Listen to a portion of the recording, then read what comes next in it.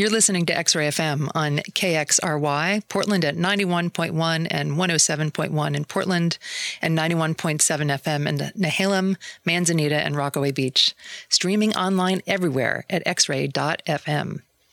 I'm your host, Emmy Ritter. I'm Executive Director of Raphael House of Portland, and in celebration of International Women's Day, X-Ray FM is hosting 12 hours of programming, amplifying women's voices and providing intersectional education on a diverse range of issues impacting women in Portland and beyond. I'm honored to join them today. Between now and 7 p.m., you'll be hearing some of Portland's most impactful community leaders, educators, activists, artists, and professionals as they tell their stories to educate, empower, and inspire change. As part of today's programming, I'll be talking with my longtime Raphael House colleague, Alicia Rios, and my friend and colleague, Jessica Mathis of Welcome Home Coalition. We're talking with local housing advocates, Jessica and Alicia, to discuss the experience that domestic violence survivors are having in the midst of our housing and homelessness crisis. We know that domestic violence is a leading cause of homelessness in women and children, particularly women of color, and that survivors have unique needs, strengths, and challenges they experience and must overcome to find and maintain safe and stable housing. As we talk, we're going to explore and discuss how nonprofits in Portland are working together to support survivors, and in doing so, keeping them safely housed and wrapping around to maintain that safety. Despite today's theme, we recognize that people of every gender identity experience domestic and sexual violence and want to spotlight this, along with the inclusivity of services to our listening audience. Okay, I just want to reintroduce myself. I'm Emmy Ritter. I go by she, her pronouns. I'm the executive director at Raphael House of Portland. We're one of 12 domestic violence agencies here in Multnomah County who are supporting survivors as they find safe and stable housing. And I'm here with Jessica Mathis and Alicia Rios, who I'm going to ask to introduce themselves right now with pronouns, the agency you work for, and of course, your name. Jessica. Of course. My name is Jessica Mathis. I use she, they pronoun. I'm with the Welcome Home Coalition, and I am the regional organizer at the coalition.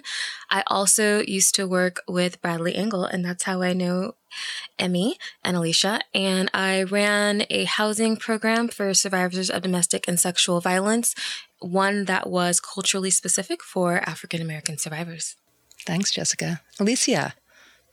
My name is Alicia Rios, and I go by she, hers, and I am the housing coordinator at Raphael House, and I've been there since 2005, and I coordinate the housing program. And Alicia, you've been at Raphael House since 2005, but in doing housing-specific work for survivors for years and years before that. Yeah, I started with the domestic violence field in 1996.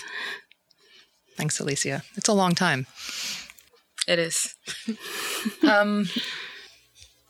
Alicia, do you want to talk about what Raphael House does in general? Because we do a lot of other things outside of housing.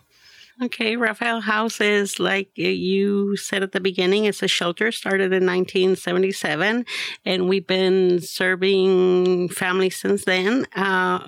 We've been serving the domestic violence survivors outside of the shelter, which is our biggest program there. It's housing. When a family gets selected for housing, we work with them. I work with Alicia Morales and others advocate there. And we also have other wraparound services like prevention education program, DV mentors, and the advocacy center. When Alicia is talking about our DV mentors, she's talking about our domestic violence recovery mentors who get to work with survivors who are also experiencing addiction and working through their own substance abuse recovery. It's a great program, and we're really excited to have it be integrated into all our other programs. When she talks about our advocacy center program, this is really, truly our wraparound services that she gets to work really closely with. Thank you, Alicia. Jessica, do you want to tell us a little bit about Welcome Home and what Welcome Home Coalition does? Absolutely. Welcome Home Coalition is a regional coalition composed of about now 80 nonprofits, including service providers or nonprofits that are a little bit tangential to housing, like food, hygiene, and other services, as well as nonprofit housing developers.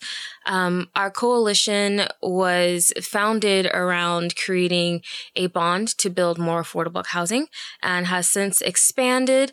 We were part of passing the most recent supportive housing services measures with our partners here together.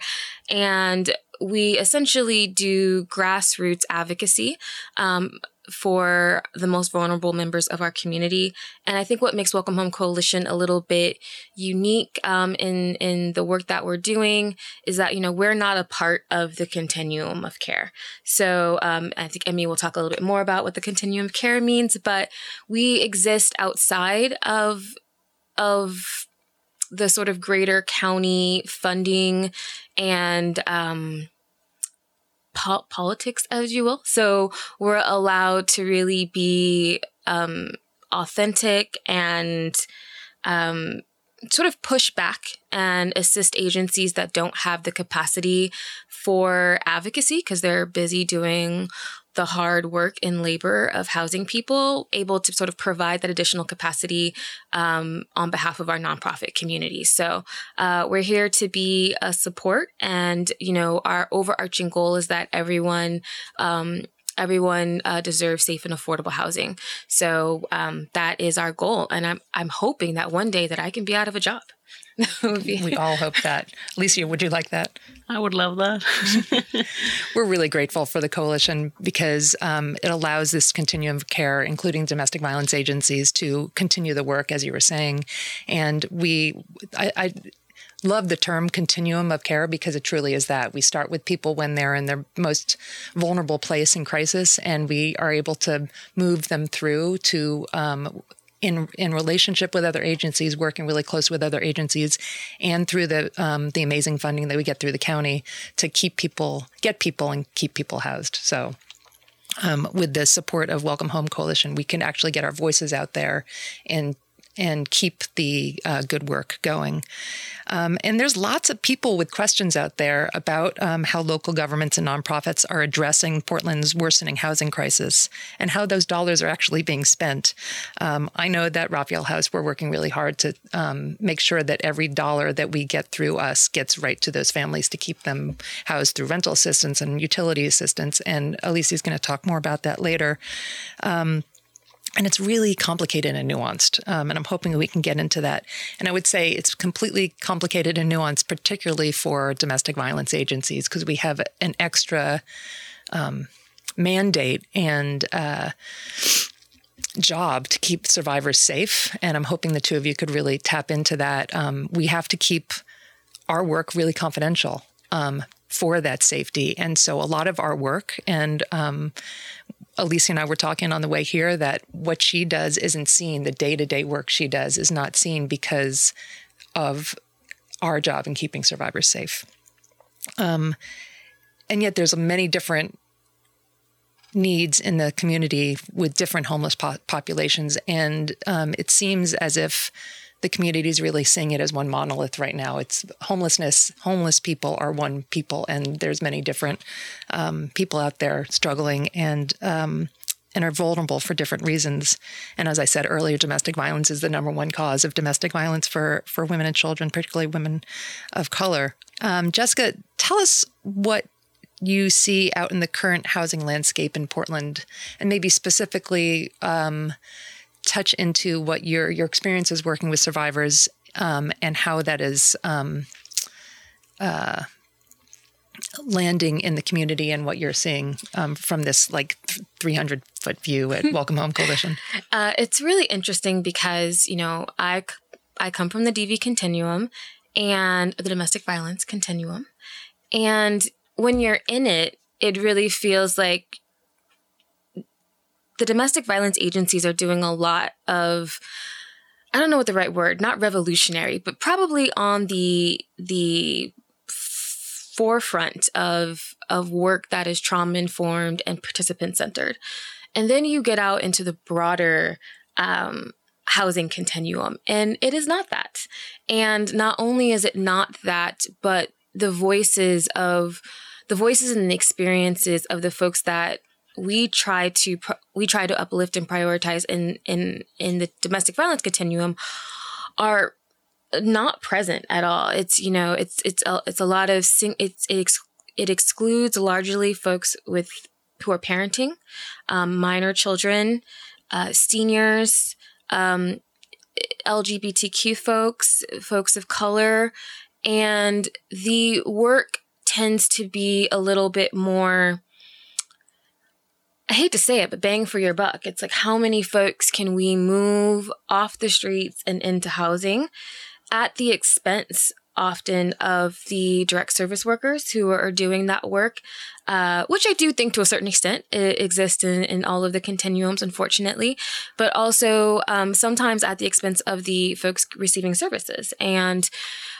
I believe in the domestic violence continuum, we do our absolute best to match families and individuals with the right housing resource so that that resource can work and so that it reduces the trauma that folks experience when they move in and out of housing, feeling like systems are failing them, not getting their needs met. But in the greater continuum, because there is such an incredibly high need, and there's a high need in the domestic violence continuum, but when you basically say it's everybody, there are so many of our members of our community who are experiencing homelessness and housing instability.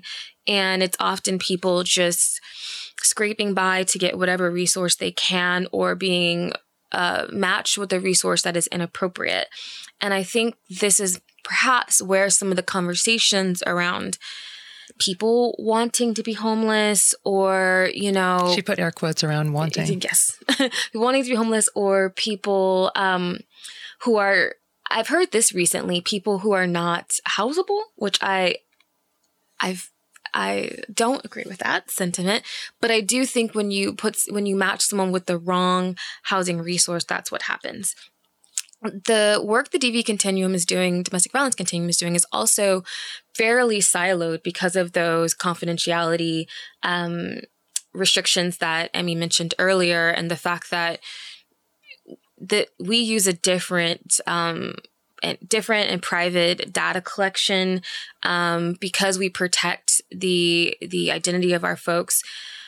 I feel like DV providers are often not being invited to tables with the larger continuum. I attend a lot of, in our coalition work and in our work with the city, the county, and the state, I often see a lack of domestic violence providers. And that's actually how I got involved in the first place. When I was working at Bradley Engel, we had some gaps in leadership. And I, stepped up because I felt like it was really important to represent the needs of survivors. And I would go to those spaces and there would be really not a whole lot of other people there. Raphael House was always, I believe, trying to make that effort to be present. But, when I looked around for other DV providers, they weren't there. And I still do believe that domestic violence is often excluded from those tables. So in domestic violence survivors, I think the folks we work with, they don't fit neatly into boxes. And I think that the mainstream service providers, and as well as our elected officials and our just on the way we structured services, they don't always know how to handle the fact that survivors don't fit into these boxes. We're talking about folks who have incredible amounts of trauma, lots of needs for support, mental health, physical health, assistance with finances, reproductive issues. There's just so many. Domestic violence touches every aspect of a person's life, but that does not fit neatly into the definitions of what a person who the system would consider very vulnerable or high needs is. So I think in our housing resources, we're trying to do our best to work with the resources we have to make them supportive for survivors. But we also need the folks that are designing these programs and putting requirements on the funding streams to understand that there needs to be an increased flexibility for survivors, there needs to be access to programs like permanent supportive housing and longer term housing, recovery housing, all of the housing that every other member of our continuum has access to. But often survivors are excluded because they don't, and not just survivors, honestly, a lot of people don't meet this very specific threshold of what is considered to be a very vulnerable person, a very high needs person. Because, I mean, really the big lingo there is what we call chronically homeless or chronic and persistent mental health, which trauma that is from an incident, even if that incident is like a 30-year marriage, but a trauma from an incident does not usually fall into what the system considers chronic and persistent mental illness. And chronic homelessness, which is ongoing homelessness. It's what a lot of people think of when they think of folks that are living outside.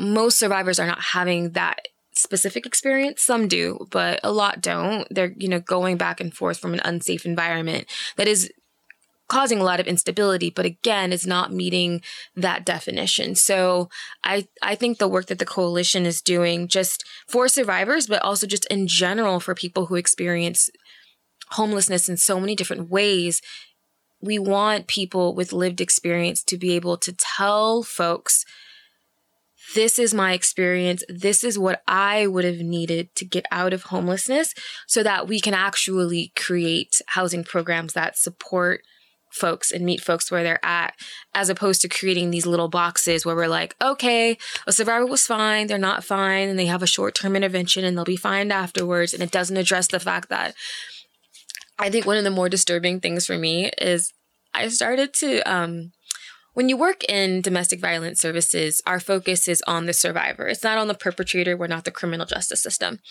But I would start, when I'm safety planning with participants, I would have so many participants in their early 20s.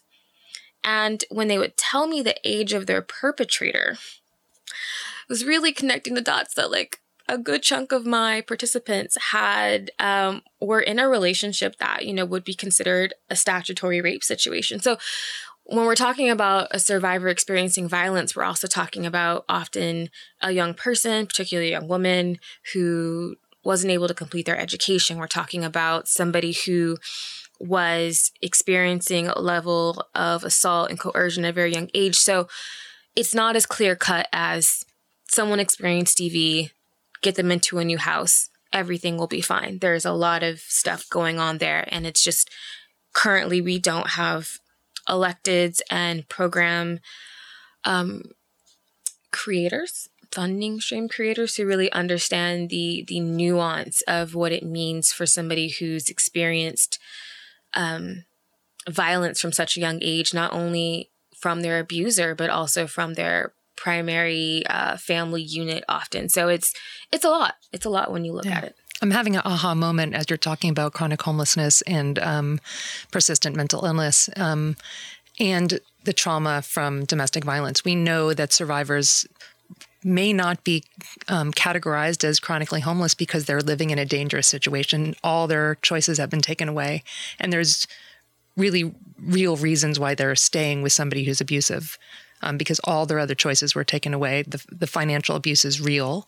98% of survivors are also experiencing financial abuse from that abuser. So these are the things I'm thinking about as you're talking, and also really thinking about what Alicia's experiences have been working with survivors on the daily, specifically with that trauma-informed lens. You've been in the field for a really long time.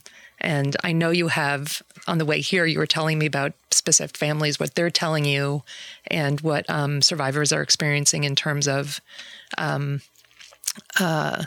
they get to us, how do they get into our system, and then how do they stay safely housed? What keeps them that way? So, Alicia, what does your day-to-day look like? What do you do with people when they get into your program? When people are referring to my program, I meet with them, get to connect with them, hear them out. And like Jess said, sometimes they're selected for really short programs, but need longer term programs to be able to address everything that they go through. And we do our best. But we know that way longer term programs are needed. Because survivors, sometimes they've been in DV since children sometimes, and they are affected by it, and it doesn't take a year or two to overcome that. And I do try my best to connect families to resources. We, as a team, I said I work with one other advocate. We help them search for housing, and though it might not be the best, it's a start. And we work with them to prepare them for other longer-term housing once the programs are over. Alicia, one of the things that we were talking about earlier was emergency housing vouchers, which you've been able to access and use through the county's resource. How has that been different than the 2-year programs that you've been doing all over these years? I am really excited for the emergency housing vouchers because this gives families some more time, and they're not afraid that a program is going to be lost in 6 months, 8 months, that they have the time to heal, and that they can not be worried about how am I going to pay for that housing after this program is over, or am I going to be out of a house when this program is over. And I really like that they don't have to fear for, of course, they will fear for many things, and the effects of DV take a long time, but at least they don't have to have the fear of, I'm losing my house, my kids are going to be without, I'm not going to be able to have enough to meet my daily needs or to take care of my children.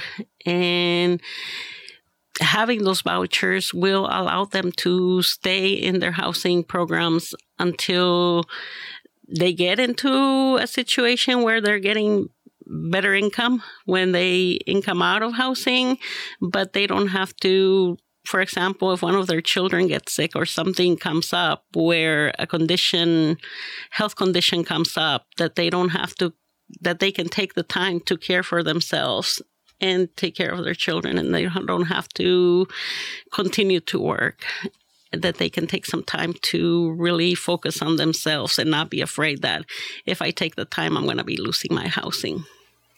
You're really making it sound like one tiny little crisis can really throw somebody off. Can you talk a little bit more about that? Yes, one tiny little crisis can really throw them off. They might be doing good and in working towards healing. But let's say, for example, just one of the examples, that a family had been battling before with cancer. They were doing good. All of a sudden, there's a flare-up, and now they're dealing with that. But let's say that throws up their housing because illness, you lose your income, you lose your job. You'll be out on the street and looking for resources. And not only you, sometimes your children, and sometimes you're dealing, illness can also bring stress, and it can affect your mental health. Yeah, and I what that reminds me of is it kind of gets back to what I was saying about how siloed our systems are, because I also worked with a participant who was a senior and had cancer. The way our systems are siloed, if you have a medical issue, that is not addressed by DV Housing Resources. And so you would have to somehow exit or combine resources to another program that did work with senior or disability services, even though this person's already connected. So it's wild how that happens. Yeah. When services work well, what does that look like? What is the landscape of that? In order for services to work well, I think we need to work together. We need to not only, how am I trying to explain it? Not only the DV system, but we also need to be connected to other services out there, with the homelessness, with the aging and disability, with the other services that family needs in order when we're all working together and I want to say co-case manage when we can reach out and say, okay, so you from this aging and disabilities can work with this family doing this. I'm going to do the rent. You're going to focus on the health. They're going to focus on maybe the disability. But we're all wrapping around and trying to help people. It works best because families are getting services from. They create a system that feels safe for them, and they have more than one person to go to, and they get to know a lot of wraparound services. Jessica, you were mentioning when we were on a break of when the system really worked well for somebody. Does it match a little bit what Alicia is talking about? It is. I would say actually it's a little bit different. For survivors, I want to be clear, for everybody, not having housing is absolutely an emergency and absolutely urgent. Every day without housing is trauma and stress. But there's a specific aspect of prolonged exposure to violence, and it often is sexual violence as well. The agency that I worked for, our resource center, is in a very central area with businesses and a PSU and all of that stuff is surrounding. And we had a woman who was familiar with our agency because she had a business in the area. And, she owned her business. She was engaged. She had a teenage daughter. And, as far as she was concerned, her life was, going fairly well. And her daughter expressed to her that the fiance had presented himself inappropriate in a sexual nature towards her. And, mom was very protective. She was like, I know this agency there in the community. And she shows up, as often happens, on our doorstep with like luggage. And normally this is a really heartbreaking situation because we rarely ever have the resources at that moment that person needs. But I just happened to be in my office and we just happened to have motel voucher resources. And I just happened to either have the time or find the time, because I think it was towards the end of the day. And so I was like, I heard her, I was able to do a motel voucher. They went straight from our agency to a motel. Mom and daughter were safe. Daughter was no longer in a situation to be exposed to, further trauma or further experiences. And then again, another place our system often fails is someone gets in a motel and then it's what's next? They often can't get into shelter. But I was able to bring this person to our resource coordination team. She got on the first try, she got housing resource. And so she never had to even go to shelter. She went straight from the motel situation. I think I helped her move in on a weekend. We safety planned around when the abuser wasn't going to be home. And then I was also able to connect her with our economic empowerment program that was able to make sure that, because I believed that they worked together at the business. It was, and to make sure that financially she was separated and secured from the abuser. So within like 2 weeks, she was, her daughter had notified her of the violence in the home. She got to our agency. She went straight to a motel. She went straight from the motel into a housing situation. We got her, movers. We safety planned. We connected her with financial resources. And while I will never minimize the trauma that the daughter experienced, even on that one incident, you can just imagine how much more trauma. The daughter never missed school. The mom didn't have to lose her business she worked for. They were never on the streets. They were never in their cars. They were never wondering if they needed to go back home with this abuser. They never had to give up any of the things they were working for. They were just able to be safe. And then from there, mom and daughter could, I think they engaged in therapeutic services just to talk about what happened, but it minimized the trauma. And the mom didn't have to lose everything and the daughter didn't have to experience more violence. So that is how our system should work. Mm-hmm. But in all my years working in DV, that it's still, to this day, it's been like over a decade, I think, and it still stands out to me because I was like, I couldn't believe how we did it. And honestly, as a provider, it was less traumatic for me. I would go home. There are times you go home just feeling like garbage. Like you are going home to your safe home and you're remembering the faces of the mom with the baby in the 20-degree weather that you had to tell about some vague shelter options and knowing that they were going to be outside. And so it just decreases the trauma all around when we can actually serve people in the way that they deserve to be served. It's truly trauma-informed care on many levels, yeah. And what you're also bringing up is the nuance of safety planning. It's very specific to the survivor you're working with. And when we help somebody find housing, there's safety planning around the housing as well. Well, and an additional piece, this family was also a family of color and from an immigrant community. And I think one of the things we also lose sight of is that homelessness and domestic violence disproportionately happen to women and folks of color. And when we allow folks to slip through the cracks and we allow folks to experience trauma, we are doing that to specific communities, and also to the providers. A lot of us are women and women of color. And, that is just, I've talked a lot with, I'll talk a little bit more about it later because we worked with Raphael House with our, doing a training with our Voices for Housing Justice program. But I just wanted to quickly say that there has been no training with women of color where a significant percentage of them haven't experienced DV, even just in non-DV agencies that we've worked with their participants.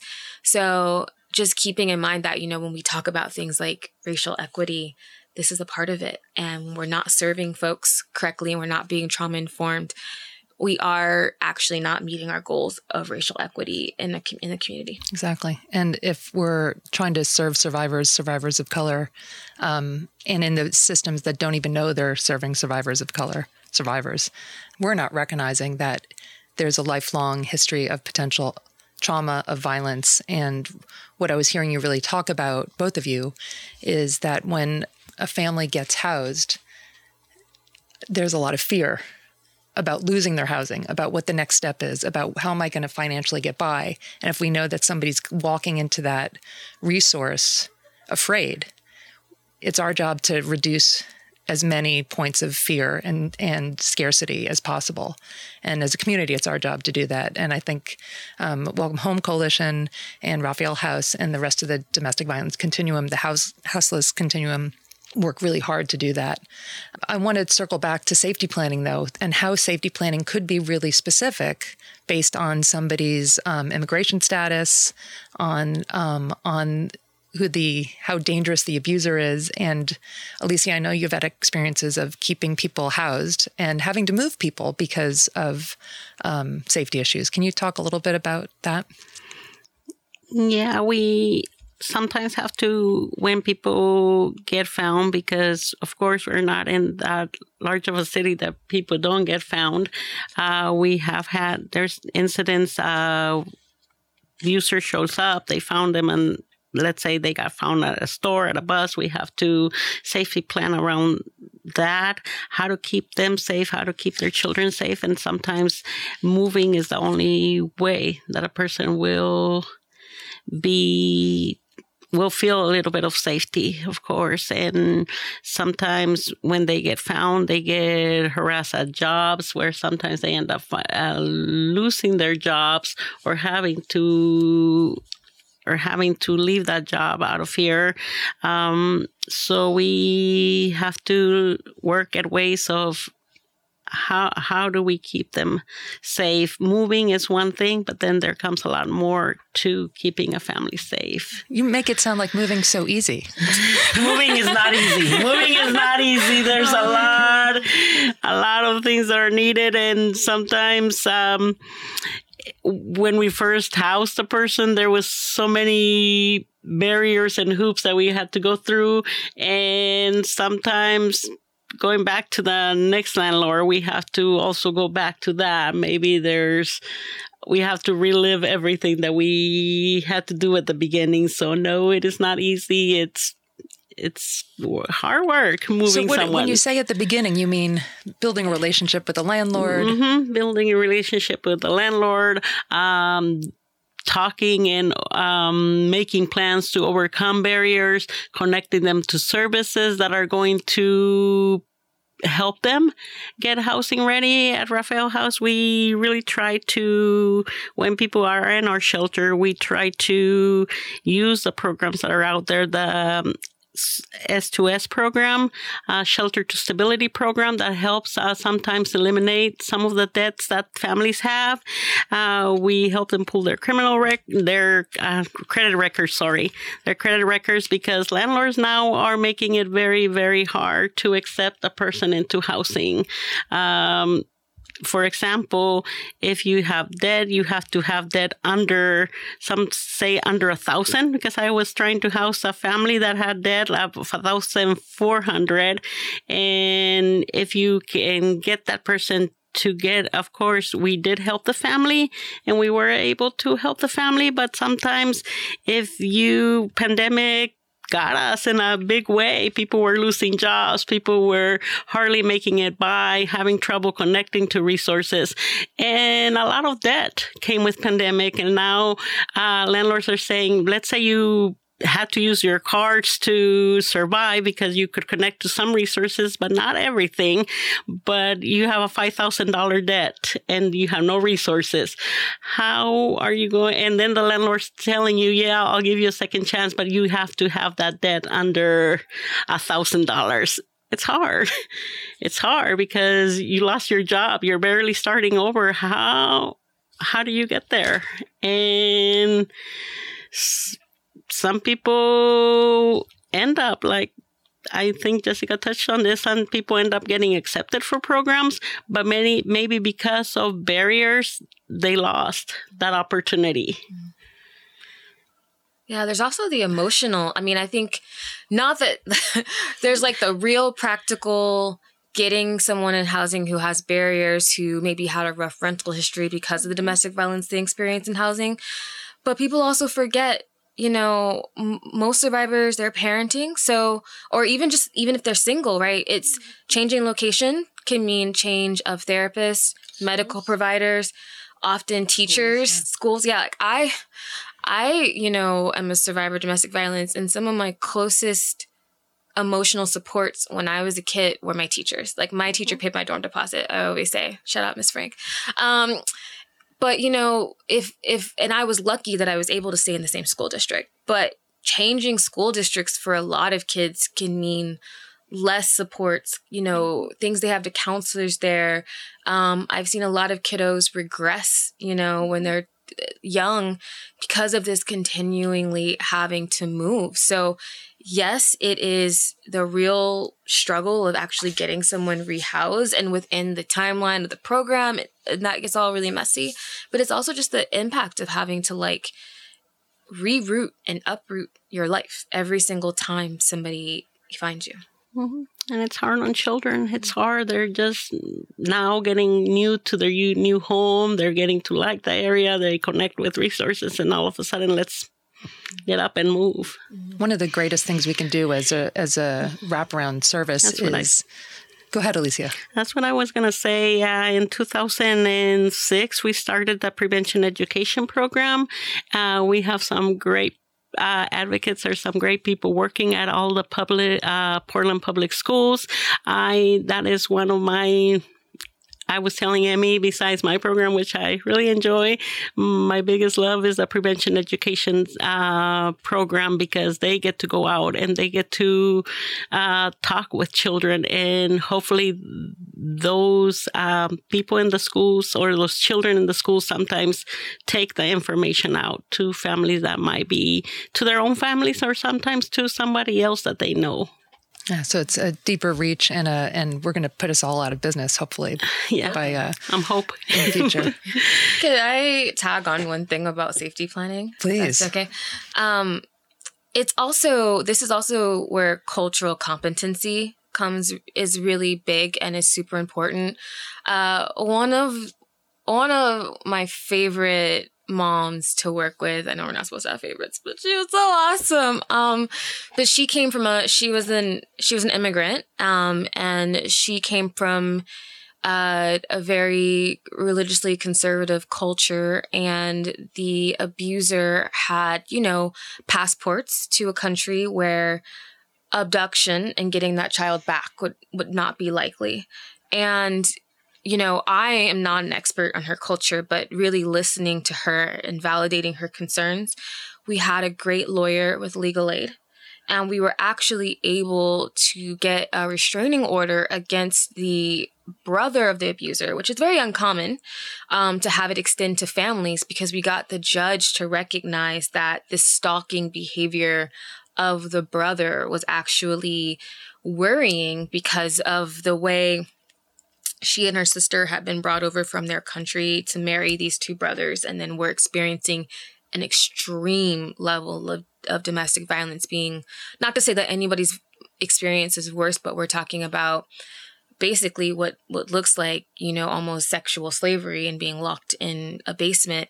And there was real concerns that the brothers were working together and might abduct those children back to the country of origin. So being able to safety plan and get everybody on board and understanding cultural context, legal context, immigration status, how it matters when someone is being sponsored by the abuser for citizenship. Mm-hmm. These are also important. You can't just, if you just go in there, guns blazing is a terrible analogy when talking about domestic violence, but if you just go in and you take that survivor out of a situation without safety planning, you can actually do more harm. Yeah. And I'm sure everybody in this room knows the most dangerous point for a survivor is when they initiate leaving. Yeah. So for people who come from very, it can depend on the culture, immigration status, and the abuser type of violence they're perceiving. Sometimes you have to make sure that leave is done, and that all of the ducks are in a row, and that the legal protections are in a row, or that survivor can be in a much worse position, and it gets into that, well, why didn't she leave? Why didn't they leave type of thing? And it's like, well, because it can get worse. For some people, it can get much, much worse. And a lot of survivors, unfortunately are murdered by their abuser. So I feel so honored to be in this room with the two of you. You're not only experts in housing, but you're experts in domestic violence work. And you just pointed out the real complexities that advocates have to handle every single day. So you're not only navigating the housing resources, the shelter resources, finding other resources and other systems to truly wrap around, as you said earlier, Alicia, but you have to always be thinking in this kind of protective bubble, creating this protective bubble, which is really often working really slowly, and making sure those steps are the right steps. When we're finding somebody housing, making sure that that's a safe neighborhood, that those kids can go to that school safely, that there is a restraining order and the school knows about it, that the survivor can get to work and to services safely is this bus route safe? There's all these different pieces that are really essential to our work, and that we are always willing to share with other systems, because we know that survivors and all the other systems that we interact with over time. Just remember, you're listening to X-Ray FM. This is Amplify Women. We're celebrating International Women's Day. And I'm here with Jessica Mathis from Welcome Home Coalition and Raphael House's Housing Coordinator Extraordinaire, Alicia Rios. I'm Emmy Ritter, Executive Director from Raphael House. We're going to keep talking about how survivors manage through a very complicated homeless and housing system, and how the system, the domestic violence continuum of care, really wraps around and makes sure that survivors are, 1, safe, 2, continue to be safe, and 3, get and maintain safe and stable housing. Did I say safe enough? Because that's really what we're all about. One of the things that we get to do, and Alicia brought this program up before, is we have a program called Shelter to Stability, which helps not only Raphael House, but the 2 other domestic violence agencies who have shelters, specifically folks who are in shelter. We could help them pay down their debt that was caused by the domestic violence. That is why they're in shelter. We want to get them out of shelter as soon as possible, but we want to help that happen with as much resource and stability as possible. So helping pay down debt helps them apply to a new home, and landlords accept that application, and then they can move into a new safe home. And that is our goal. That program over the years has expanded exponentially. And one of the cool things that has happened over the years is our a group we call SWAG, which are Survivors Are Worthy, Awesome, and Gutsy, where we work with survivors who have been through our shelter system, who are now safe and stably housed, running their own lives, rocking it, and they come back and they really are helping to guide and offer resources and support to survivors who are still in shelter. So it's a peer-led group. And what we've gotten to do with that group is not only create community and resource and self-discovery for not only the people in the groups, but for our staff who are leading those groups, but we brought in guest speakers and who are experts in the field, whether it be people who work at WorkSource or people who are running their own business, and helping survivors think through what those next amazing steps they could have so they can create their own wealth and thrive. And that's really what we want. And I think ultimately our community wants, because that keeps people safe. There's that word again, safe. And also really helps us limit the amount of homelessness there is in the community. And Jessica really brought it up earlier. Homelessness, survivors who are homeless aren't necessarily seen. They're not necessarily the people that are on the streets, because they're staying with abusers, they're couch surfing, they're staying with family until those houses possibly are unsafe also for them to stay. And then they ultimately sometimes end up in our shelters. So back to SWAG. Survivors Are Worthy, Awesome, and Gutsy. We had this great opportunity with Jessica and your training that you mentioned. I would love to hear more about that, because it's not only taking what survivors are overcoming in the moment, it's giving them this vision of empowerment and support for themselves and their community, and it's kind of building out beyond what we're doing on the day-to-day in terms of interrupting domestic violence. It's moving beyond. Yes. Voices for Housing Justice is what the name of our training, and it is my baby. I was literally hired to do this training, and it blends what I love to do most, working with people in a trauma-informed way, but also pushing,